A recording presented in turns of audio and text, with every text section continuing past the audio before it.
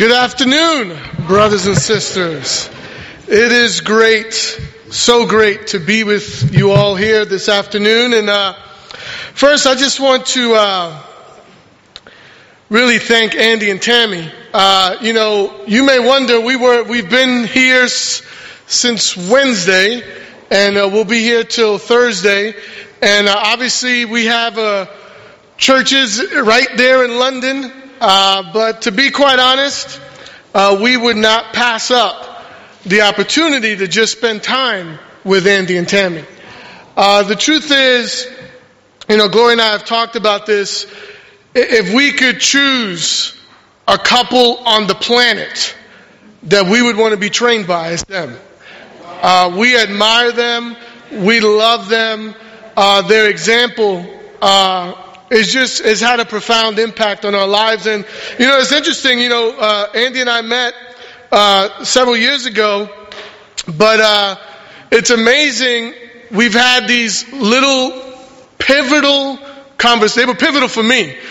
He was just having a regular conversation, but he was imparting something upon me that changed the course of where I was going as a disciple, and even how I was leading the people that God put before me. And I just want to say, on behalf of Gloria and I, we're so grateful for both of you, how you sincerely love God and sincerely love His people. We're so grateful for you. And, when we had this opportunity to say, listen, we'll just get on the train, because even if it means we get a couple of hours with Andy and Tammy, we would love it, and to be here with the church. So thank you. Thank you very much. Amen.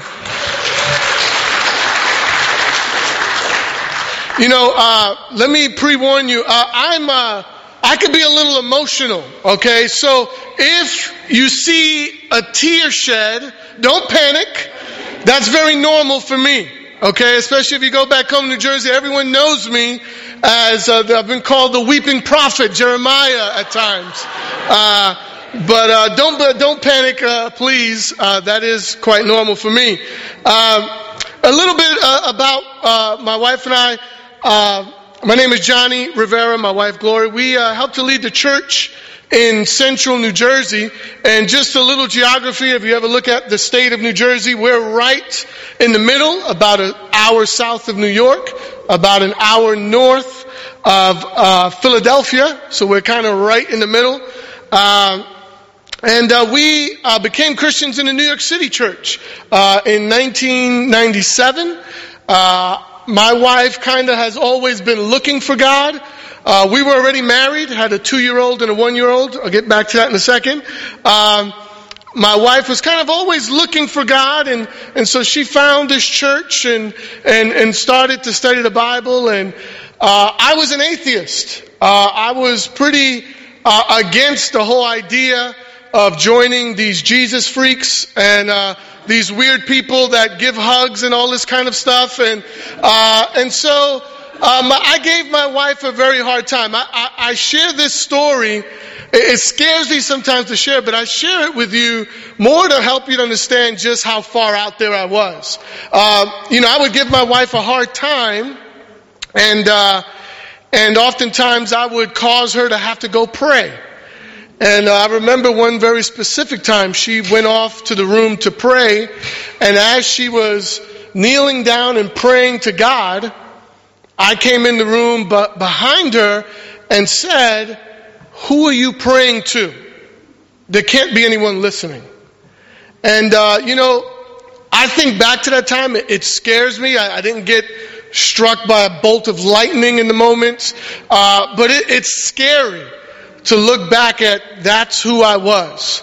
And at the same time, it's incredibly humbling to consider that God would choose me, the worst of sinners, one who has been a blasphemer, as Paul mentions to Timothy, and yet I get to serve God in this great way and to preach the word. And I'm so grateful for that. She was such a great example. It took a few months for me to kind of come around. Once I decided, I said, let me let the minister know I want to study the Bible. I studied the Bible in 4 days. and became a Christian because I walked in the very first study and said, I'm going to hell. I just need you to teach me how to be a disciple. You don't have to convince me. We don't have to do light and darkness. Where am I? I'm in the darkness. I'm going to hell in a handbasket. Please help me to get to the light. And that was pretty much it. But I'm so grateful for the example of my wife. And that's a little bit about our story. We do have two children who are in, you guys say university. And so our daughter is in the second year. Our son is in his first year. They're both, thankfully, disciples. They've been disciples 4 and 3 years now. And, we're privileged to be able to see them become disciples and grow in their walk with Him. And it's been a great privilege. And, a little bit about our church. Our church is about a little over 300 members. It's the biggest we've ever been. And one interesting little fact, because we live near New York City, you can imagine all the different cultures and ethnicities. In our little church of 300, we have members from over 43 different countries represented in our membership. So every year, we have an International Sunday, and we celebrate that. And we're really excited about our church in Central New Jersey. And it's, in case you're wondering, it's right smack in the middle of the state. Rutgers University is the state university. That's right in our area. And Princeton University, which many people know, it's right in our area as well. And so that's a little bit about who we are and where we're from. And, an interesting tidbit, it's funny how God works.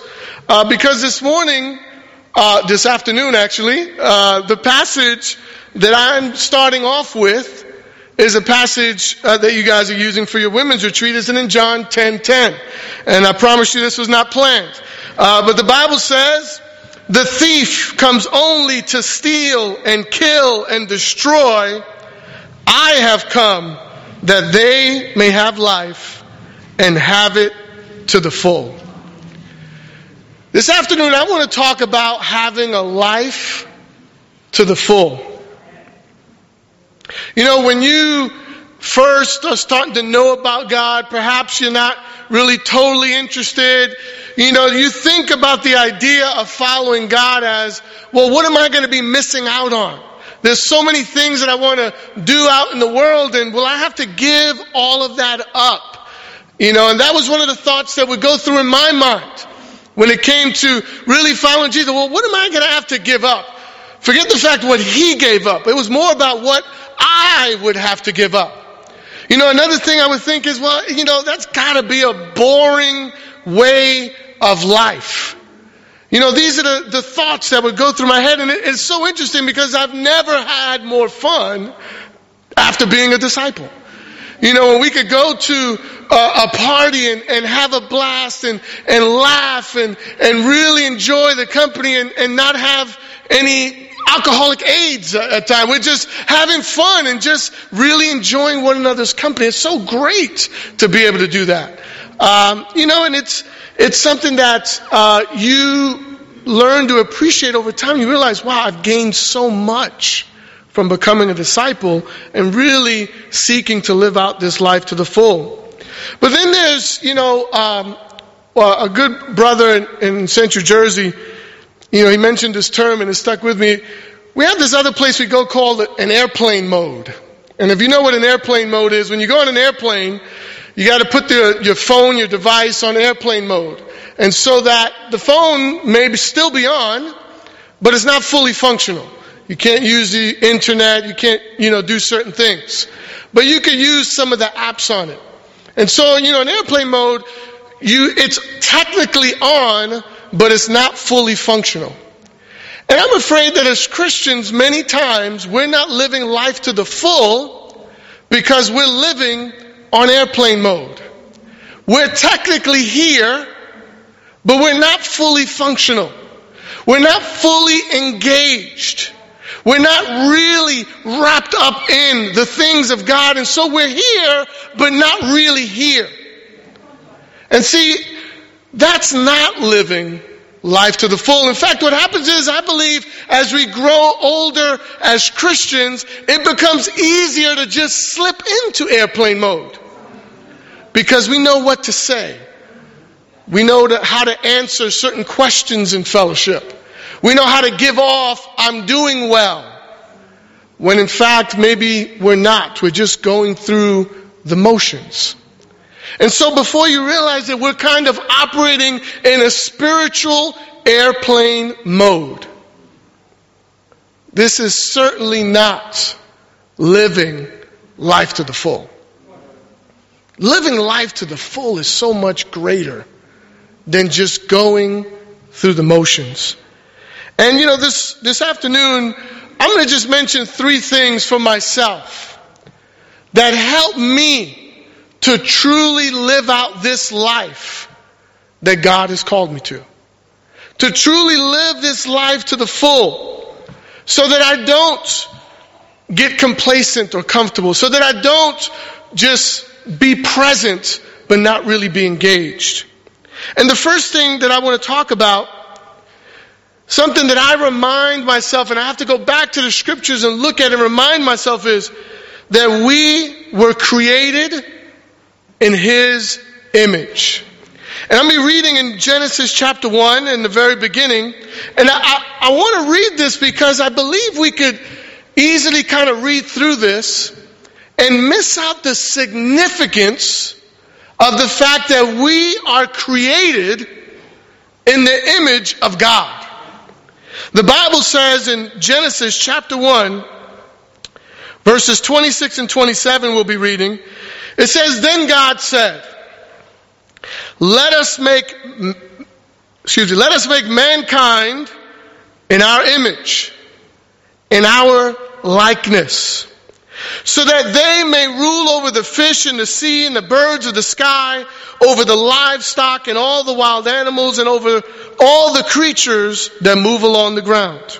So God created mankind in His own image. In the image of God, He created them, male and female. He created them. It's amazing how many times we can look at others and their talents and say, I don't have that talent. Or maybe if we're introverted, we can look at an extrovert, oh, look at them, they're extrovert, I wish I was like that. Or we can say, I don't really know what I'm good at and how can I be of service or what can I do? And we tend to focus on these things that we perhaps don't have or things that we don't think we're good at. And in some cases, we're even good at them. We just kind of look at ourselves negatively. And we end up walking around not realizing a profound point. That every single one of us is created in the image of God. We are made in His likeness. See, this is not the kind of thought that you just keep going through without taking a moment to reflect that you are like, in some way, the Creator of the universe. That He made you like Him in some way. When you take a moment to really take that in, whatever insecurity, whatever feelings you may have of not being adequate, they quickly dissipate when you consider that you are made in the likeness of God. I was reading this book called Redemption, and Mike Wilkerson states it like this. He says, God has made every human being in such a way that simply being human could make His presence known.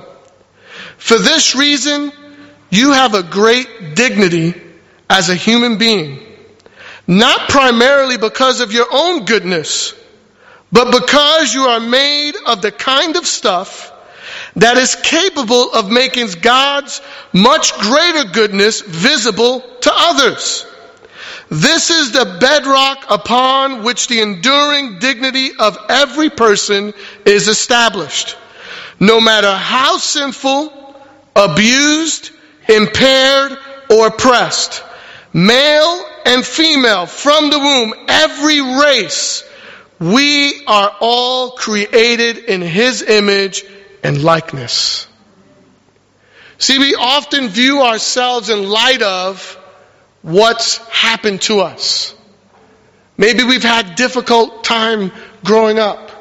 Maybe we've had some difficult things happen to us, and we often start to see ourselves through that lens, and yet God has given us a great reminder that your dignity is never taken away.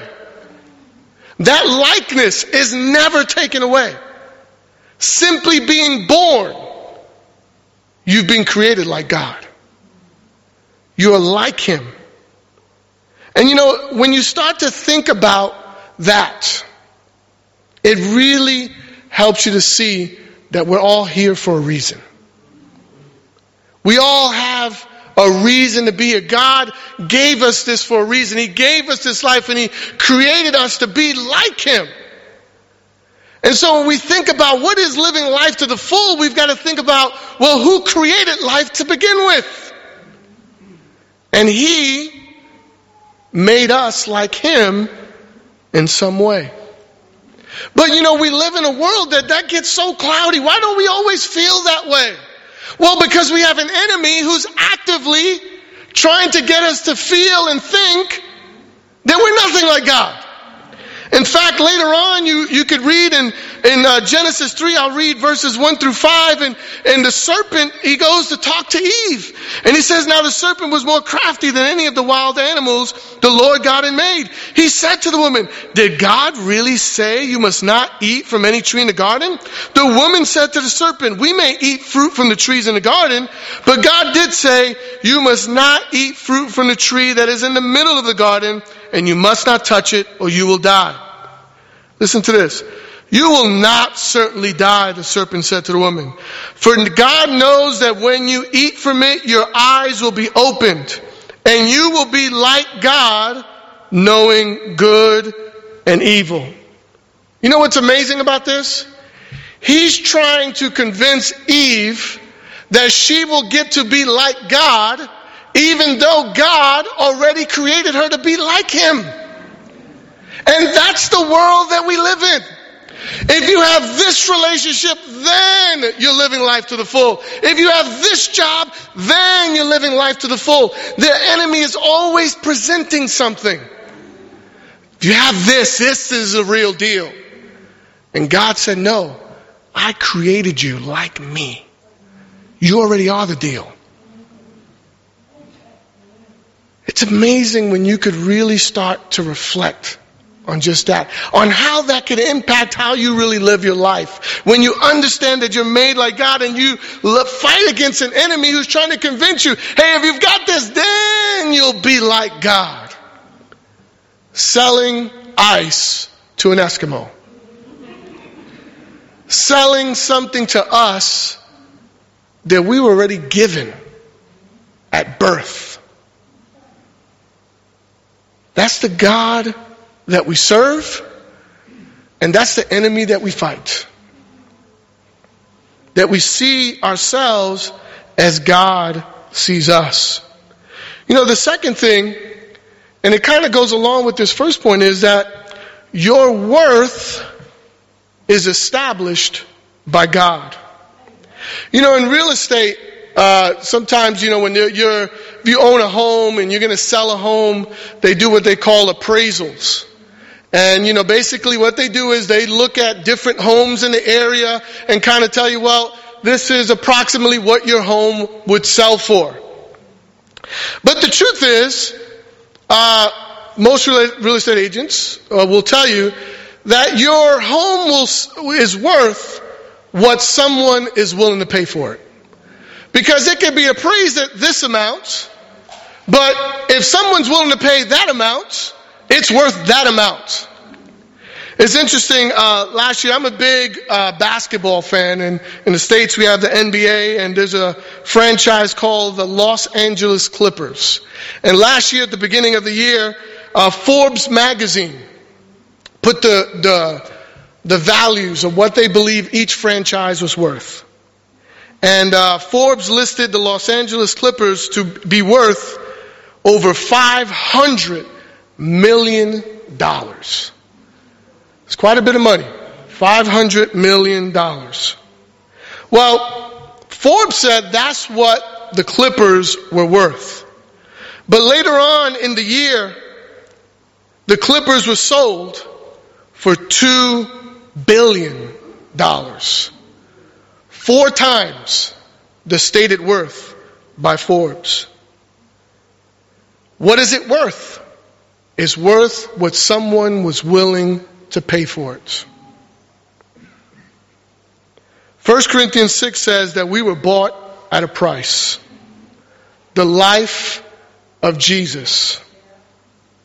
Your worth is not established by your level of education. Your worth is not established or determined by your career.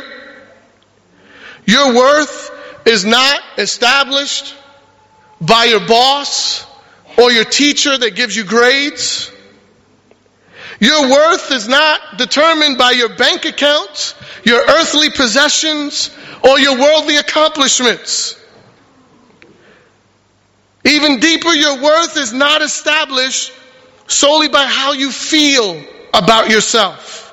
Because many struggle with the idea of self-worth. It's not determined by what others have and you don't. Your worth is the life of Jesus, the Son of God. Your worth, Jesus dying for. See, it doesn't matter what accomplishment. See, what happens many times, why we don't live out this life, this full life to the full that God wants us to live, is because we seek worth in things other than what God has already done for us. And so we want to do more in the world, and we want to give to that, and we want to do that, and we want to go do these things and have this relationship and have that. And all those things are not bad in and of themselves, but when they become what we gain our worth from, it's incredibly dangerous and completely against what God wants for each one of us. He's already shown us our worth by giving His Son to die for each one of us. You know, and another great thing is that our worth doesn't go up and down like the stock market. You know, since I've been here, I've been monitoring the dollar and the British pound to see how much I'm getting for my dollar since I've been here. Some days it's up and some days it's down. You know, the great thing is that your worth to God does not go up and down according to whether you're having a great spiritual day or not. Amen. And thank Jesus for that. Because we're His. We don't all of a sudden not become His when we stumble.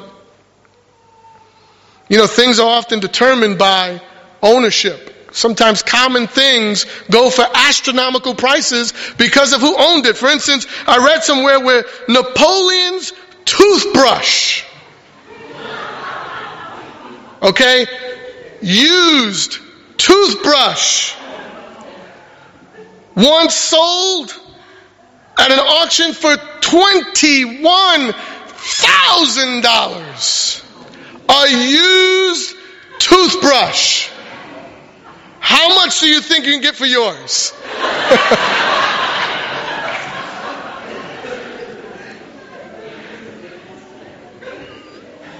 Jackie Onassis Kennedy, First Lady, JFK's wife, sold, her fake pearls were once sold. Fake pearls. $211,000. Fake pearls. Her husband, the president, golf clubs, wooden golf clubs, $772,500. It was sold for that. Now you think about it, these are just common items. The reason they were so valuable was because who they belonged to. Our worth does not come from what we do. Our worth is because of who we belong to. Our worth comes from God. And that doesn't change. We are who we are. We are worthy because we are God's. I don't know about you, but for me, knowing that, it inspires me. You know, for me, it's very easy to look at shortcomings.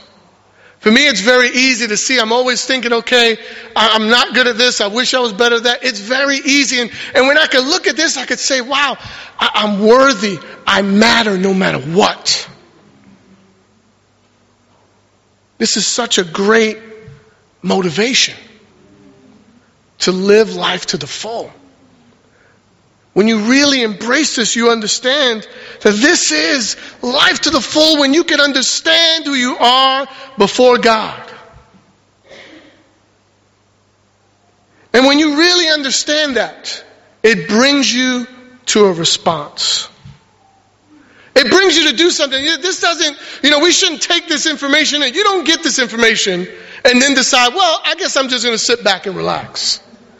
For me, I'll say, this makes me want to run through walls for God.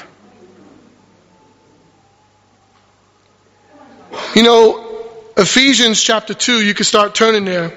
We see something very profound that I think is the appropriate response to really understanding that you were created in His image and that your worth is established by Him. And it simply is that your work has already been prepared for you. And in Ephesians chapter 2, and I want you to really focus in here, verses 8 through 10, the Bible says, "For it is by grace you have been saved through faith, and this is not from yourselves, it is the gift of God, not by works, so that no one can boast." So we all got that, right? But now let's read this next verse. "For we are God's handiwork, created in Christ Jesus to do good works, which God prepared in advance for us to do." So what's the response to understanding who you are before God? Is to seek the work, the good that God has already prepared in advance for each one of us to do. You know what's something I've been doing every chance that I can remember? I simply say, God, help me to find today the good that you prepared in advance for me to do today. See, this information that we get should not make us complacent or comfortable. In fact, I believe you don't really understand the information if that's your response. If you understand the information, what this should do is should spur you on to do the good that God has already prepared in advance for you to do. That you would seek it out. Jesus did not die to simply just make us comfortable. He died to make us dangerous. And the way we're dangerous is when we go out and do the good that God prepared in advance for us to do, we become like a tidal wave. It's kind of like when you read in Acts 5 when Gamaliel said, listen, if this is from God, you're not going to be able to stop these people. There's nothing you can do. When we seek to do the good that God has prepared in advance. See, every single person sitting in this room, you might think, well, what am I good at? What is God? God has prepared something for you. Good for you. He's prepared it in advance. Good for you to do. Think about how different your day would be if you started your day with, God, help me to find the good that you prepared for me to do. Changes your perspective on the day. Instead of focusing on what you don't have and what doesn't go right, you're focused on the good that God seeks to do through you. That's the response. Oftentimes it gets difficult to do good and not see response though. And sometimes we want to do good and see the immediate payoff. The immediate, oh, look at what happened when I did this good. But it's not always like that. That's why the Bible says, for at the proper time, you will reap a harvest in Galatians 6, right? But don't give up doing good. You know, I think about the times that my wife could have thrown in the towel on me. I think about the times that she could have just said, listen, this guy is out there. This guy is a demon. I don't know what to do with him. She could have very easily given up on me. But you know, she sought to do the good. You know, the thing, people ask me, well, what was the first thing that got you? The first thing that got me was that my wife was a bit of a feminist, okay? And so when she started being submissive, it kind of freaked me out. I said, whoa, what is going on here? She's being submissive. This is not normal. It was the first thing that caught my attention. People think, oh, was it a sermon? No, it was simply the good that my wife started to live out at home. That's what planted the seed. And I'm so grateful that her and the people that God put around me didn't give up on me. You know, the day I got baptized, I came out of the water and I said, God, I want to be an evangelist one day. I want to tell people about you. I want to teach people what it is to really have a relationship with you. I know that I messed people up when I was an atheist. I would try to convince them against God, and you know, I felt like I wanted to do something great for God. I look at my kids. I don't deserve that. I don't deserve my kids doing great and doing well. I don't deserve any of it. It's just a harvest that's being reaped. And I think there's so much good that we all have in us. There's so much good that God has prepared in advance for us to do. And it will cause an impact. It will cause a ripple effect that's beyond what we can see in the moment. You know what? Maybe a couple of generations down the road, I could have family that's looking back at, oh, my great-great-granddad, Johnny Rivera, was the one that became a disciple. And since then, we've become disciples after that. That's crazy. I was so far from that. But we all have good in us. God has prepared it for us to do. My prayer is that as we really take a good look at who we are before God, that it spurs us on to live out this good, and that we do it without ever giving up, and trusting that at the proper time we will reap a harvest. Thank you so much. God bless.